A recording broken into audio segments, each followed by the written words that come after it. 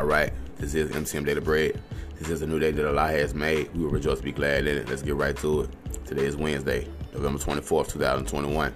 Again, today is Wednesday, November 24th, 2021. We're going to go ahead and refer today to the Hydra calendar, which gives us Alaba, Rabiul Athani 19, 1443. Again, on the Hydra calendar, today is Alaba, Rabiul Athani 19, 1443. The verse of this comes from my Baqarah, 2:152 from your Holy Quran. It reads, "Then do you remember me? I will remember you. Be grateful to me and reject not faith." Again, this is coming from 2:152 from your Holy Quran. I am His Imperial Majesty. I am have been carried third. All rights have been reserved. The living soul, blood, flesh, and man. Sallallahu Alaihi Wasallam.